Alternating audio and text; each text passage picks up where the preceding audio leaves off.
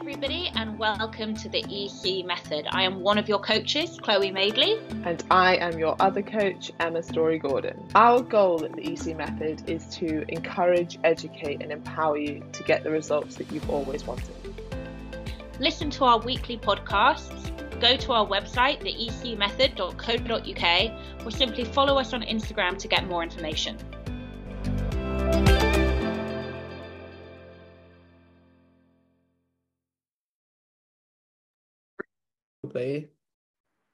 Record it for the podcast. Welcome if you're listening on the podcast. Okay, what a great list of questions we have today. Also, I hope everyone had a good weekend. I had a lovely weekend.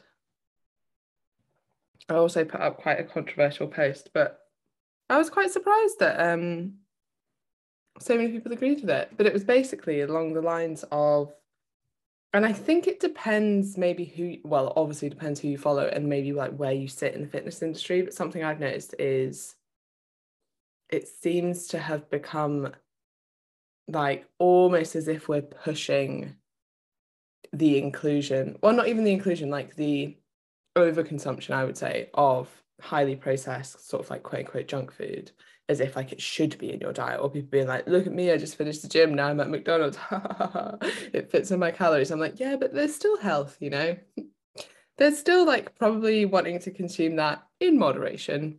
And I don't know if we're kind of pushing the wrong message. And I think it comes from a good place. It normally comes from a place of there's been so much like diet culture type messaging, or like quote unquote clean eating type messaging over the years of, and then people are scared of carbs, or they're literally scared to eat McDonald's, or they feel like they can't eat certain foods.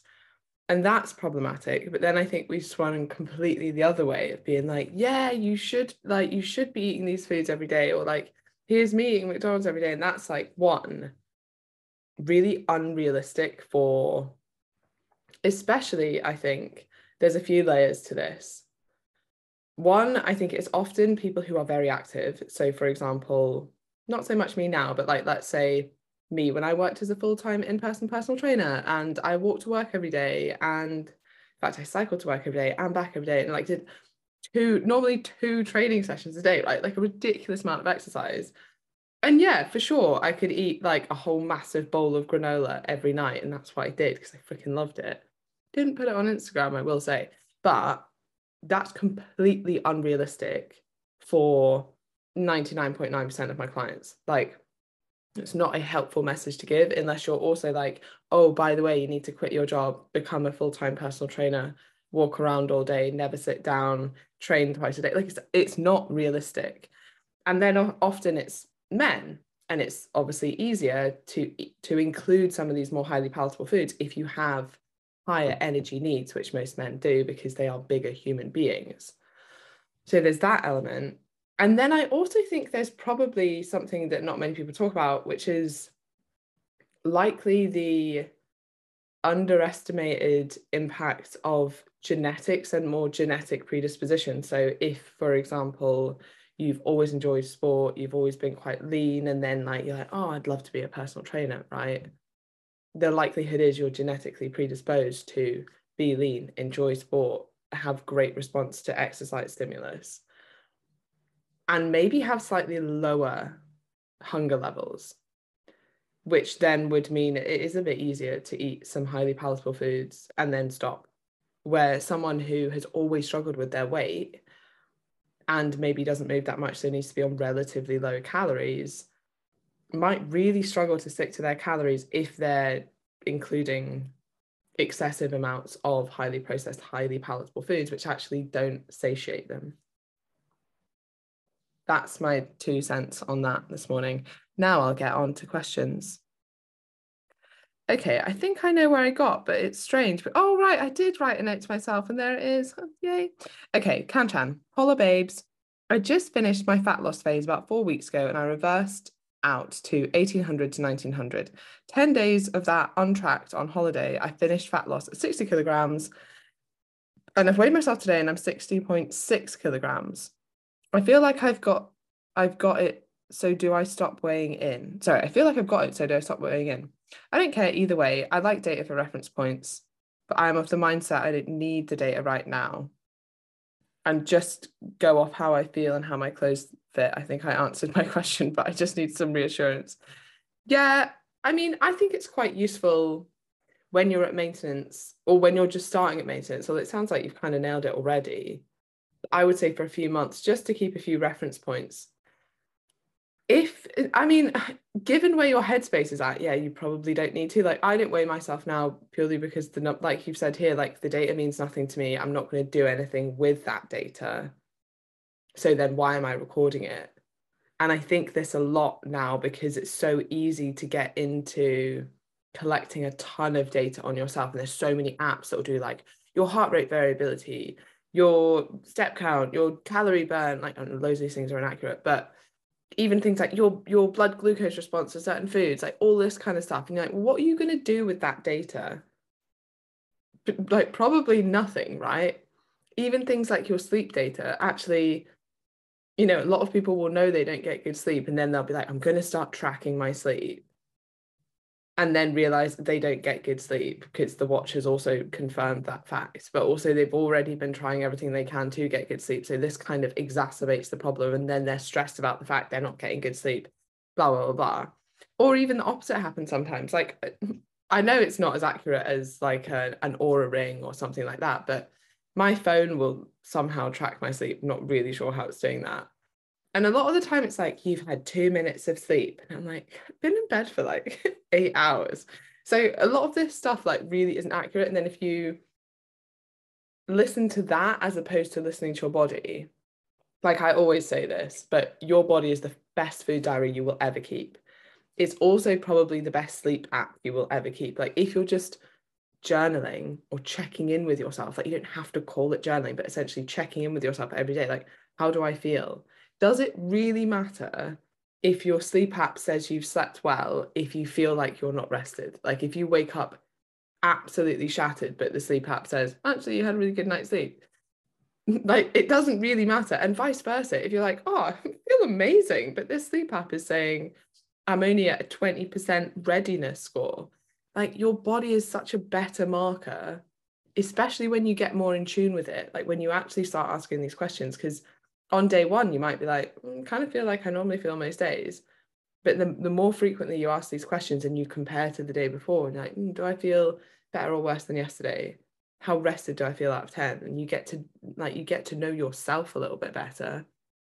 Yeah, sure, it's not as objective and it's not as fancy as your fancy watch, which is going to give you a nice graph and stuff, but it's actually way more important information and way more useful information. So that was a long way, Kanchan, of saying, no, you don't have to weigh yourself. Yeah, it would just go off. I would also maybe have something like a performance marker. Like, I've spoken about this before, but mine tends to be pull-ups.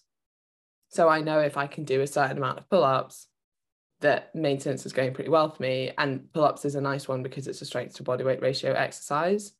You can use any exercise, really. Like, you could be like, oh, I care more about squats than pull-ups. So you could do strength to body weight ratio on your squat. So like, am I getting stronger in compared to my body weight? Not just am I getting stronger? That's quite a good way to do it. Obviously, I can't squat. And I'd like to tell a story. 3 days ago, I think. Actually, my legs feel okay now. But 3 days ago, I was like, I'm going to test something out just a little bit. And I did, this piece of hair is very strange. And I did 3 sets of goblet squats with a dumbbell, a 10-kilogram dumbbell, 3 sets of 8. And I kid you not, I couldn't walk for like 3 days. And I was like, that is how unconditioned my legs are now, because like, my arms are literally significantly stronger than my legs. Maybe I should just start walking around with my arms if I had any balance whatsoever. Hi, everyone on live. Hi, Maria. Hi, Liz. Kerry. Flexible dieting sometimes throws me in that regard.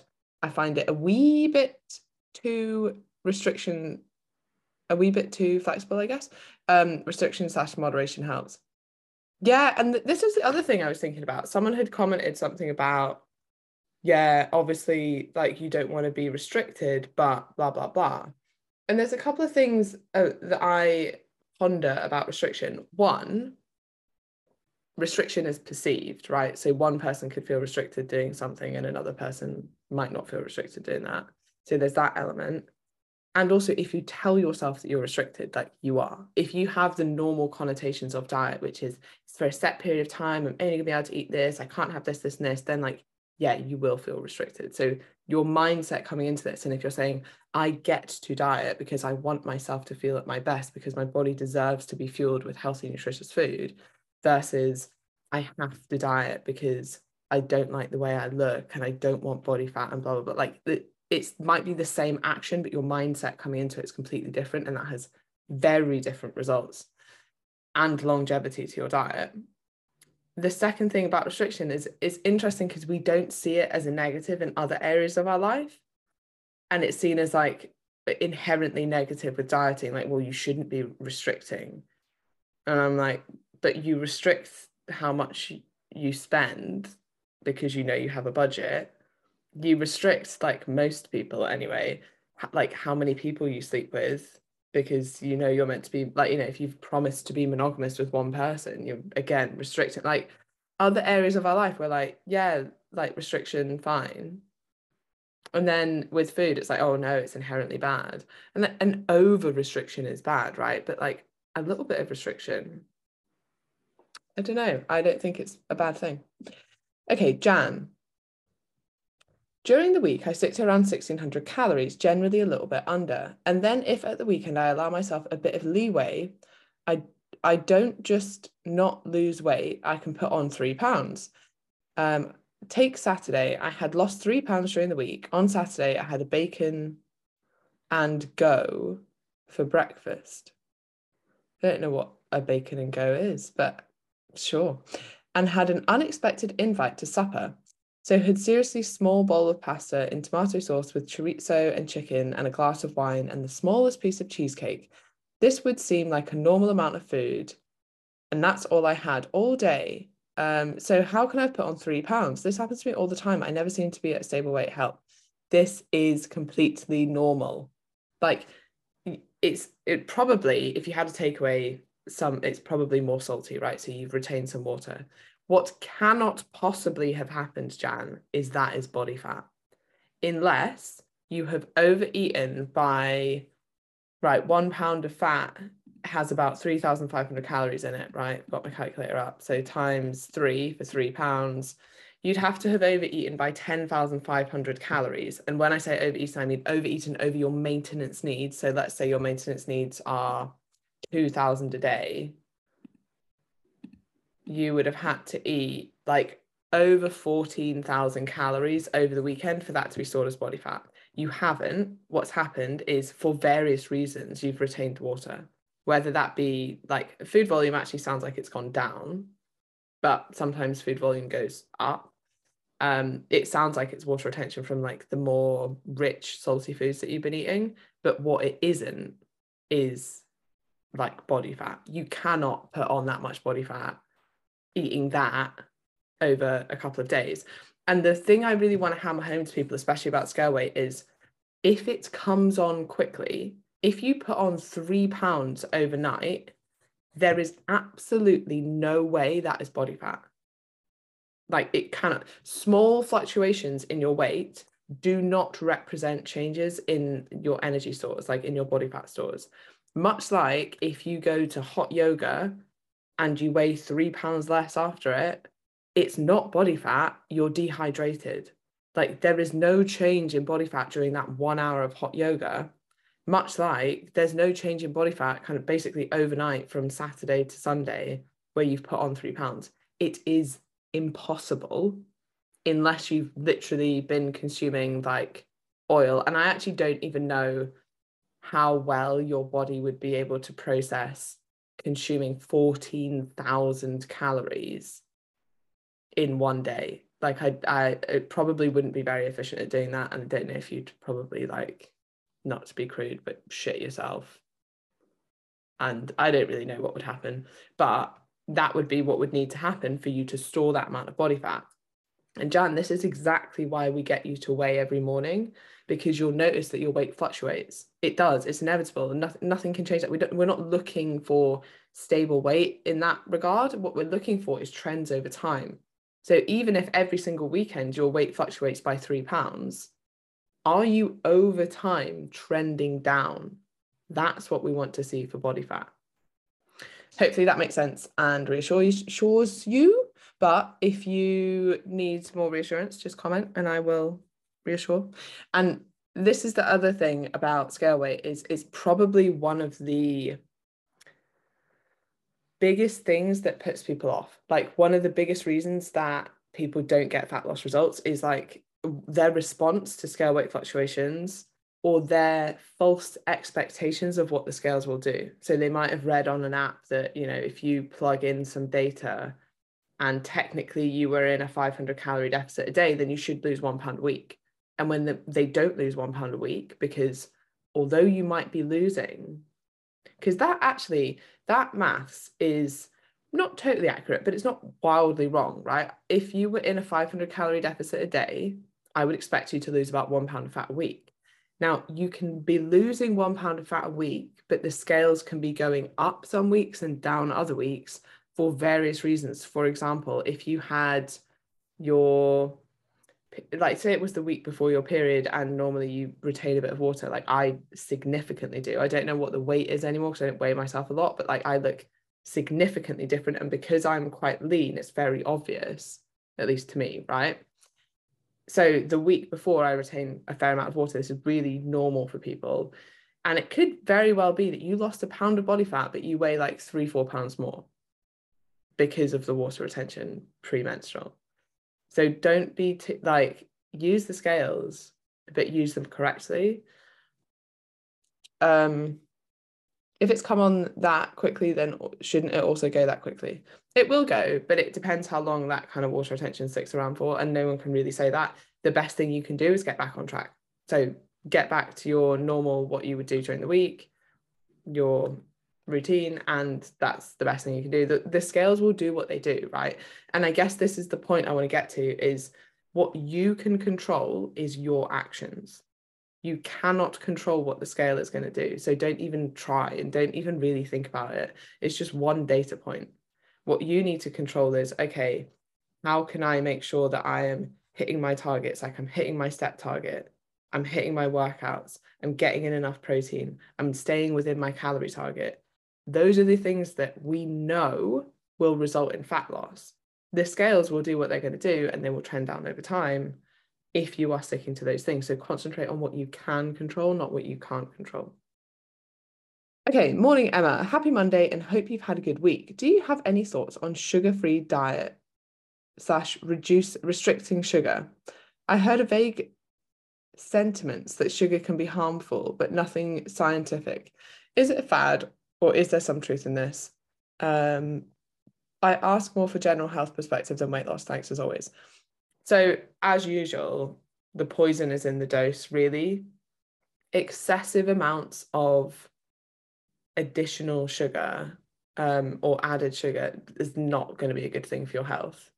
But it wouldn't be, you know, anything in excess is probably not a good thing for your health.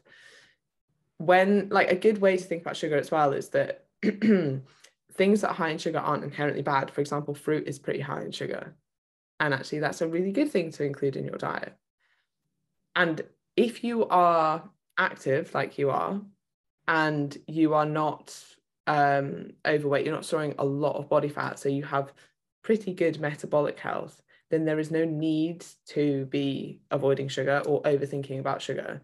But what I will say is there is now a lot of sugar added to a lot of things. So it's, even if you're, what's the right term? I guess without you even knowing, you're probably consuming more sugar than what you think. So that would be it, and it depends on your diet. Like if you're eating a largely whole food diet, you might not be consuming that much. So it depends really where the sugar is coming from, but it's not something that I would particularly worry about. Okay, Catherine, morning. Doing home weights at workout, 2 upper, 2 lower, and wondered if I could do an upper and lower body workout on the same day, i.e. morning and evening, given that it's not using the same muscle groups, or is it not optimal? I wouldn't do this for various reasons, but partly because you won't recover very well, and partly because of like the mental concentration. Like I would much rather you focused on doing one session really, really well than splitting things up. And you might not notice this straight away, but you will notice that you kind of you leave yourself to be like a little bit more lenient when you're like, oh yeah, but I'm gonna do a session in the evening as well. And then you kind of you end up having two kind of half-assed sessions instead of one really good session. And there's really no need to be training twice a day. Like if your goal is to look good, feel good, and have a balanced life, you don't need to be doing an excessive amount of training. And you will realize as well that there is this law of diminishing returns to exercise. So more isn't just magnitudes and magnitudes better. And you'll come a point where you're not recovering from it and actually more is worse. But there's certainly a point of diminishing returns where you're like, oh, I'm putting in more effort and actually the reward I'm getting is much, much lower. And I noticed this myself because, like I said at the start, there was a time in my life where I was like working as a full-time PT, training numerous times a day. And I dropped, and quite quickly, so I moved jobs and I started working at a hospital, and I cut my training like in half overnight, and there was literally no difference. And I realized how much I was just spinning my wheels and basically wasting a ton of time and effort and like mental capacity. Like we only have so much energy to give in a day, right? And if you focus all of that energy on your own workouts, like, oh God, how many businesses I could have built with that energy. It just now makes me very, like, I wouldn't do the same thing now. The other thing I was going to say about that, what was it? Oh yeah, so you see this quite a lot with personal trainers. I realize this is not the podcast to talk about this. I should probably talk about this on the AF Mentors podcast, but a lot of personal trainers think that actually doing something like a bodybuilding show, right, which is an extreme and probably does mean that you need to do cardio in the morning and then weights at night, and maybe you are training numerous times a day, takes up a hell of a lot of your brain space. But basically you're training as a full-time athlete, right, which is essentially a full-time job. And they kind of have this assumption that it will improve their business or improve, like, yeah, I guess like the amount of inquiries they're going to get or something. And actually it usually does the complete opposite, because you're spending so much time on yourself, you can't spend half as much time helping other people, which is what your business should be about, really.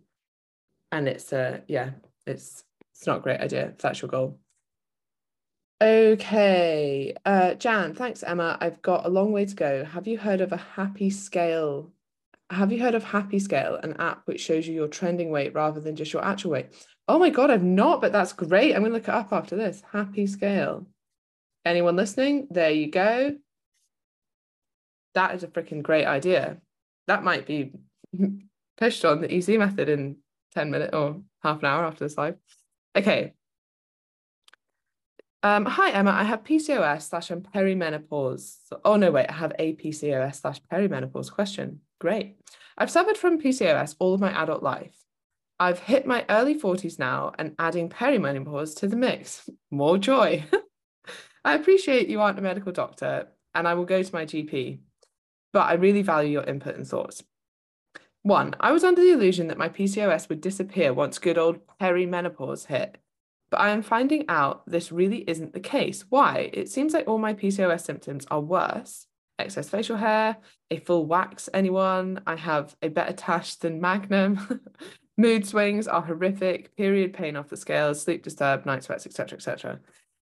Yeah, this is like a shit situation, but basically it could potentially get worse because your hormones are fluctuating even more. And PCOS has different phenotypes, right? And actually the way that different people experience perimenopause is very different as well. So yeah, please do go and see your doctor.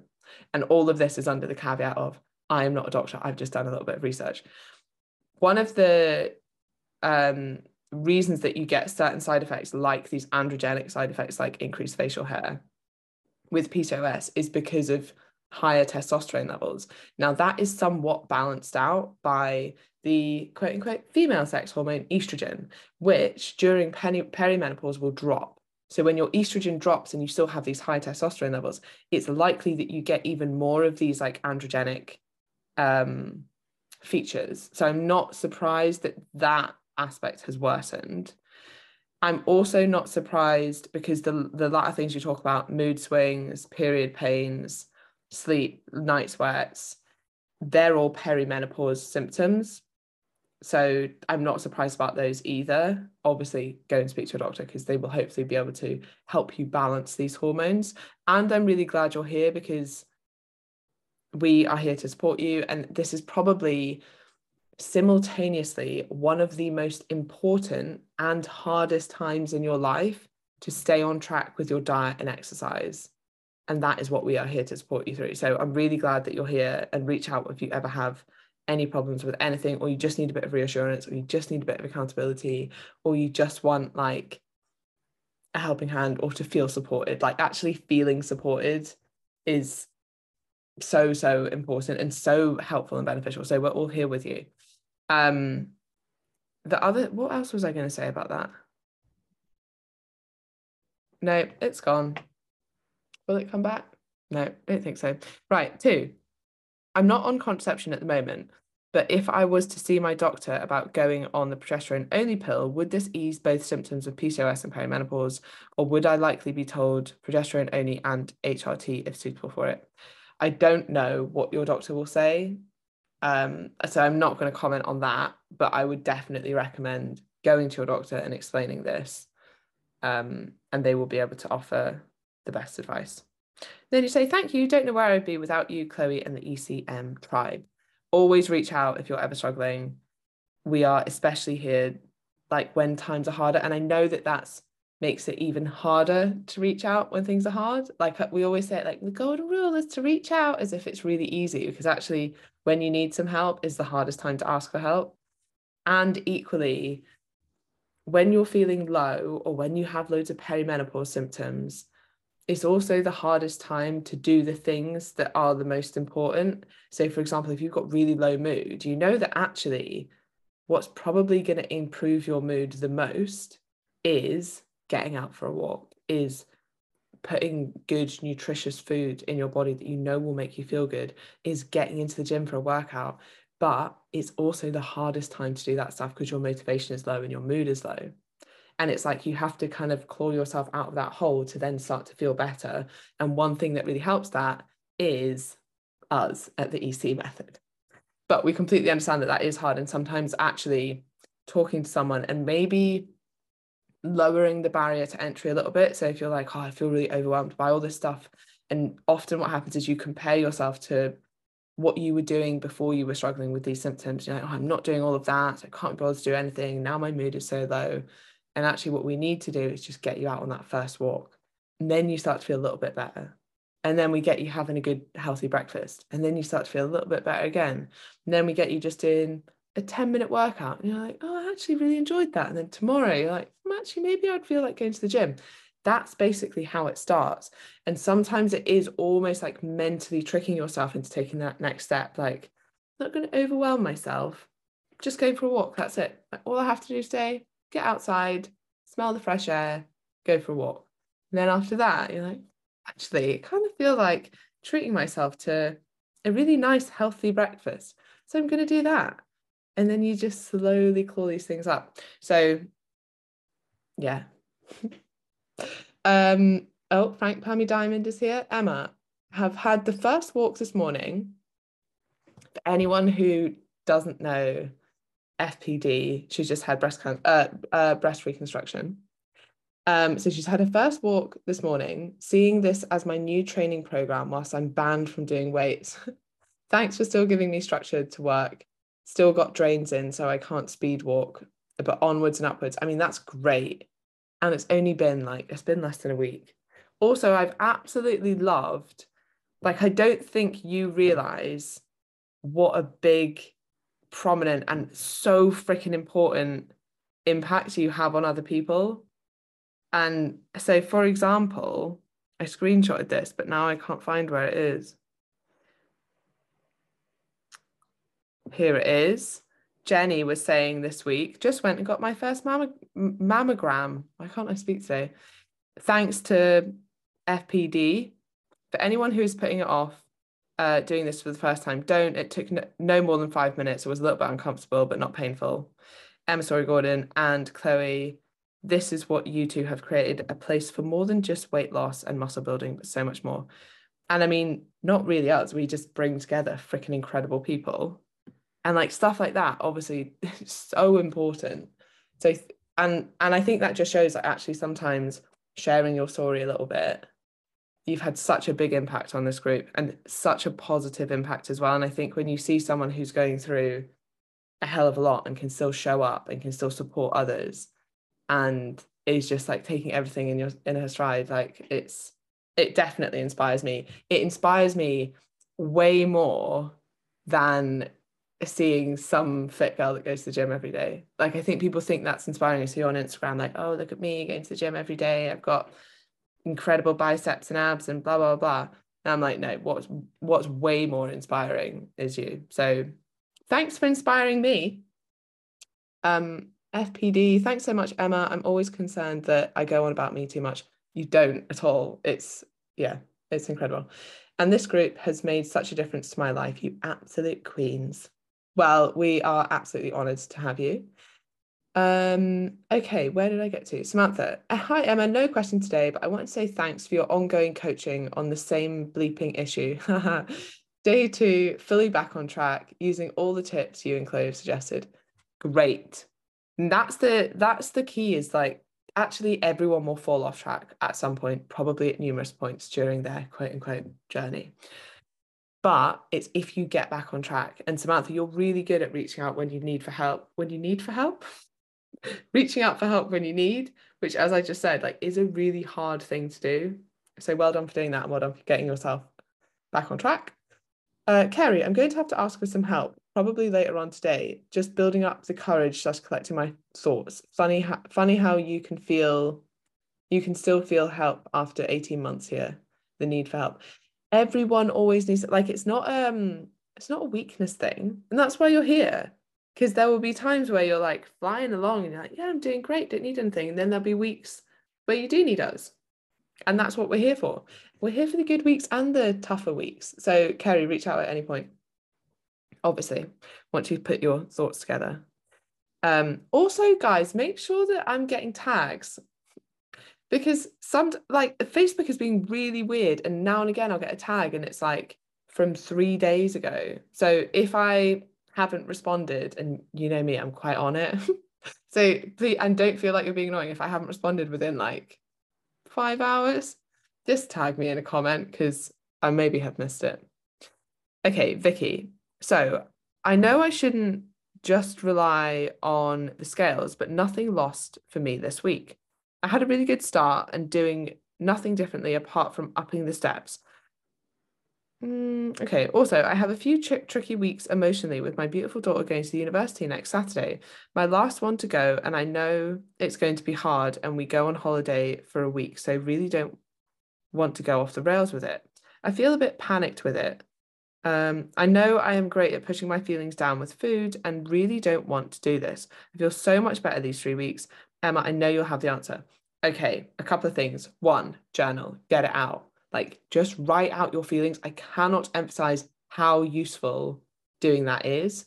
And if you're not a writer, like, talk it out. Get a friend and just talk out, like, these are things I'm worried about, or these are things that are stressing me out at the moment. Like, I'm really lucky because I have actually both Chloe and Amelia who will just let me talk, like, and just like, okay, well, just talk it out. Like, just talk it out in a voice note. And so I do.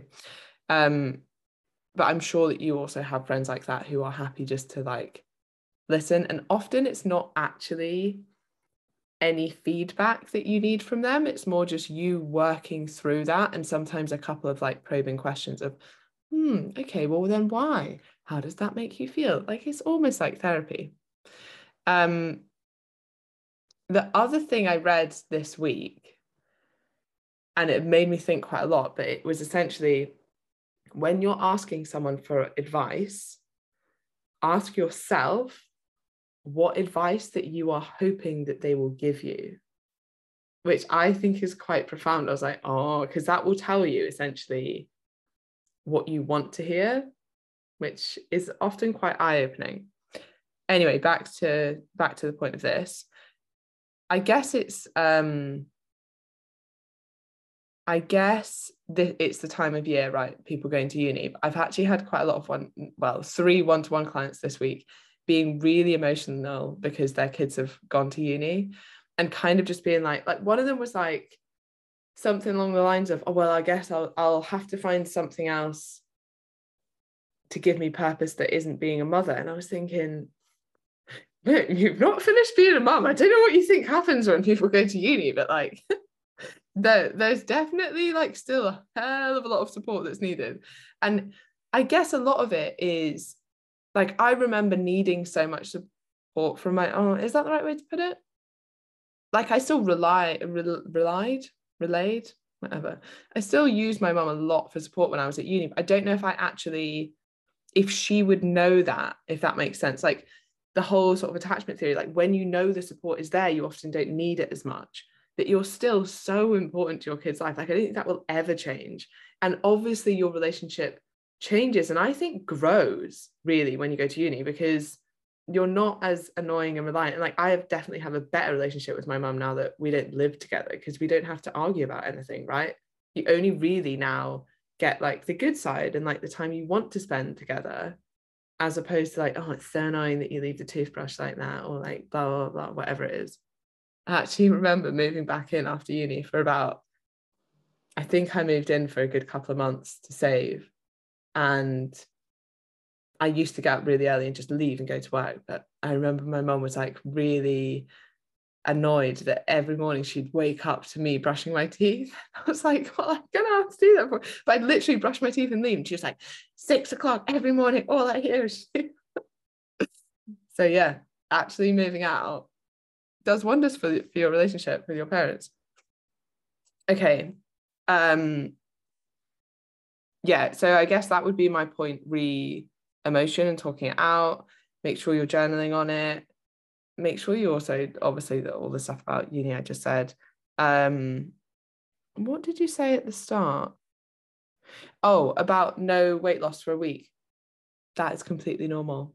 We've already spoken about the scale weight, so I won't go into it again because everyone knows it's my favorite topic.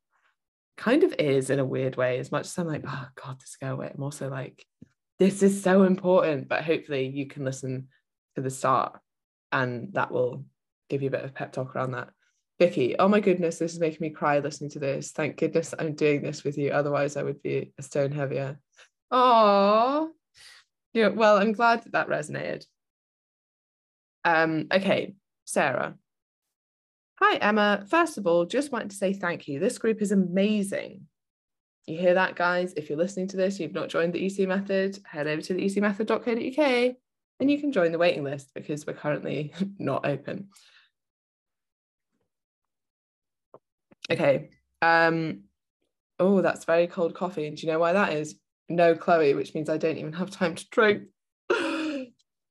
I definitely have a perfectionist mindset, and this was massively holding me back, and I still do to some extent. I've noticed imperfect action is helping me in other areas of life too. For example, I like to do a deep clean of the bathroom, but I didn't have time to do it today. Normally, I would have left it and never got round to it, but I thought a quick clean is better than nothing at all. And now I have a sparkly clean bathroom, and it probably doesn't look that different than when I take an hour to clean it. There you go. Lessons for life. Sorry for the long post. I still need a bit of help with emotional eating and drinking, particularly. If I don't have the chance to journal, do you have any other tips to help with this? I had a funeral of a close friend this week, and I've been on holiday, and all combined, it has resulted in me going completely off track. I'm annoyed about this, as I was doing so well week 2. One, you always have time to journal. Like, it literally takes 5 minutes. If you don't have your journal with you, you can write it out in your notes. But also something that's kind of just underrated is getting into like a couple of deep breaths. And I know that just seems like a ridiculous thing to say, but like, if you're feeling overwhelmed in a situation, if there's loads of choices, if there's loads of food around, if you're stressing out about these things, then actually just like put your hand on your chest, take a couple of deep breaths, and like center yourself, and then make a choice instead of like, and then respond to things instead of reacting to things. Because usually when we make poor choices, it's because we don't actually make the choice. We're just reacting to our environment instead of making a conscious choice to respond to our environment. So that would be my tip there. But it sounds like you're implementing these things really well. And the other thing to remember is that, like with imperfect action, right, these things will still happen. So if you're saying like, oh, I emotionally eat way less than I used to, but you're beating yourself up about the fact that sometimes it still happens, like that's completely normal. It's never going to be perfect. It's like, I still emotionally eat sometimes. Everybody does. Like everybody now and again eats more than what they had planned to eat. That doesn't mean you're a failure. That, like, the point is to make that infrequent, not something that happens particularly regularly, and then learn from it and move on. So learn from it so it's less likely to happen again, and then move on and forgive yourself and realize, like, common humanity, we all do this. It's fine. It's not a problem. Beating myself up about it will only make things worse and will only probably lead to further bouts of overeating. And actually, you know, nothing bad happened. I've learned from it and now I'm going to move on with my life. Like a little bit of self-compassion. Kate, when my daughter went to uni, I felt bereft. Sounds extreme, but I honestly felt grief emotions. Yeah, so I haven't realized this until this week, but because a couple of my one-to-one clients have had kids that have left for uni this week, I didn't realize how big an impact it had. Anyway, all you can do is sit with the feelings and know it will get easier. A little idea from me is to send care packages. I would go shopping for little things I knew my daughter would need and love. Oh, for example, her favorite chocolate, nice tea, stationery, photos. It gave me a focus and was a lovely gift from home for my daughter. I would package it up in a box, write a note and pop it in it. She loved them, and sometimes she would open it whilst on a video call with me. Oh, a lovely thing for both of us to help cope with the separation. That's so sweet. My mum never did that to me. I don't know if it's because I was the second child, but I don't actually think it affected her in the slightest. But anyway, maybe she's just very good at hiding it. Right, Samantha. Oh, this is such a good point about emotional eating. That's my issue. And even though I've been struggling with it again, this round is way better than it was pre-easy method. Yeah, I mean, that's the whole point. Like, you're never going to get, I think the same is true with body image. Sometimes we put this stuff up on a pedestal as like, oh, I should, if my body image is good, I should never have any negative thoughts about my body ever. No, the difference is now, instead of focusing on those negative thoughts and them taking over your mind and like ruining your whole day and you fixating on them, you now notice them and then you let them float by. You're like, oh, I've had this negative thought about my body. Is it true? No. Is it helpful? No. Cool. Done. Instead of fixating on that the whole day and letting it ruminate in your head. But it's not to say that you won't ever have these thoughts or you won't ever emotionally eat now and again. And actually that often kind of sets you up for like beating yourself up about these things. Okay. Hi, Emma. You're doing an amazing solo job. Thanks, Sam. I had a really great first couple of weeks, and then I went away on a long weekend. Steps were great, no alcohol, food not so bad, and it kept the sweet tooth at bay, although I didn't track. Last week, I've really struggled to get back in it. I avoided facing the group for 24 hours as I just felt overwhelmed and struggled to track, and I haven't weighed for a week as I dread what it is now, and I'm worried that we're nearly halfway through and I'm having to start again. The mindset of just rolling last week, shutting my eyes and just wanting and waiting until Monday, tomorrow, to restart. This is my go-to pattern. How do I get out of that Monday start again mindset? Feel now I've wasted last week just eating bad choices, which has messed up my first 2 good weeks. So 1, you've not messed anything up, but 2, I'm very glad that you've reached out, because this is a learning opportunity, right? If you've noticed this about yourself, then you can change it. And actually the first step to changing something is figuring out the problem. So now we can see what's happening here. And if it's the mindset around that, I think reminding yourself that actually it's not the slip up. Like, it wasn't the fact that, you know, you kept roughly on track while you're on holiday, but you might have gone slightly over calories. That wasn't the thing that tripped you up. It was letting that roll over to the next week. And it's the same with, like, if you've overeaten this weekend, because it's Monday today, right? If you've overeaten this weekend, it's not the overeating on the weekend really that trips you up. It's your response to it. So if you respond to that by thinking, no, I can't be bothered now, I'm just going to continue to overeat for the rest of the week, or I've ruined it. And really, when you think about it, you're allowing yourself an excuse. Like, you're using it as an excuse. This is why perfectionism is so bullshit, because perfectionism is just an excuse to give up. Because you're like, oh, I can't do it now because I haven't been perfect, so there's no point. It's like the lamest excuse ever. And you can't, like, you just have to say to yourself, like, I don't accept that excuse anymore. Actually, I'm going to do the best I can in the situation I'm in, even if that means I can't track, even if that means I can't hit my steps today. And I'm looking at averages over time. The results you get from this 8-week program, and by the way, the EC method isn't an 8-week program, it just happens to run in 8-week blocks. But let's say the results you get from this 8-week block are defined by your average actions over time, not what you did 1 week, not what you did the first 2 weeks versus the second 2 weeks. Your average actions over time will define your results in like every area of life. But let's just say fat loss in this example. That is what will define your results at the end of the 8 weeks. That's what you need to focus on. And that will stop you going off track when you have one bad day. And it's about getting back on track. So Sam, like, the one promise I want you to give me is that if, in fact, when things aren't perfect again and you do go a little bit off track, instead of waiting until the next Monday, message in the group, and then I will get you back on track that day. And it's the same with meals. Like, even if you look at this in a smaller context, people are like, oh, I've overeaten at breakfast, I'll get back on track tomorrow. No, get back on track at the next meal. Like, you don't need to wait until a brand new day. You certainly don't need to wait until a brand new week. Averages over time. Hopefully that helps. Vicky, already decided I want to do another round after this one. Do I just wait till the end to sign up again?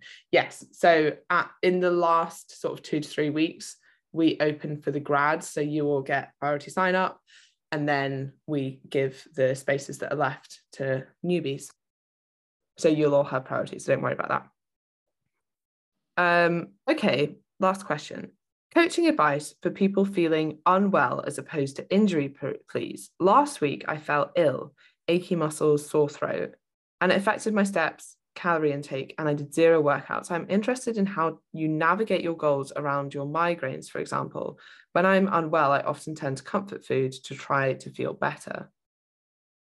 So I do think, and this will kind of slightly depend, because we do have people who have more chronic type illnesses, in which case you do need to work on kind of like how you're going to manage those illnesses, right? So migraines might be one of them, and I'll come on to that. But if this is like a rarity, like you're ill a couple of times a year, like I wouldn't overthink it. And I mean, I would just rest. And if that means eating a little bit more comfort food, not massively overeating, but like eating some comfort food, I don't think that's necessarily a bad thing. I think that's completely fine to do.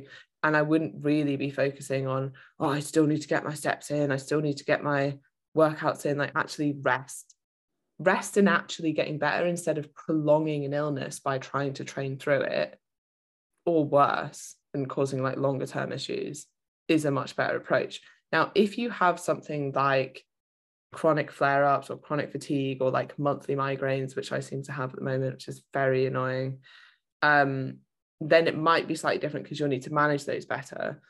Now, this isn't helpful, because personally for me, my migraines tend to last maybe like 2 days max, and actually they're really bad for a couple of hours, and then I'm kind of okay. I also can't physically eat, so that's never actually a problem. And I definitely couldn't train, so there's no way in that instance. But in other instances, if it's a more chronic thing, then we just need to figure out how best to manage that. And the best way to do that is kind of trial and error of keeping a really good diary, seeing how we can manage exercise. Is certain things making it better? Is certain things making it worse? Is there a pattern to this? Do we know it's happening every month? Is it hormonal? Are there triggers to it? Like all these kind of things. And then we work with you to find out a plan that's going to work for you. Okay, I will be back on Friday. Obviously, if you have any questions, pop them in the group. Kerry, I will speak to you later. I hope that you're okay. And love you all. Bye.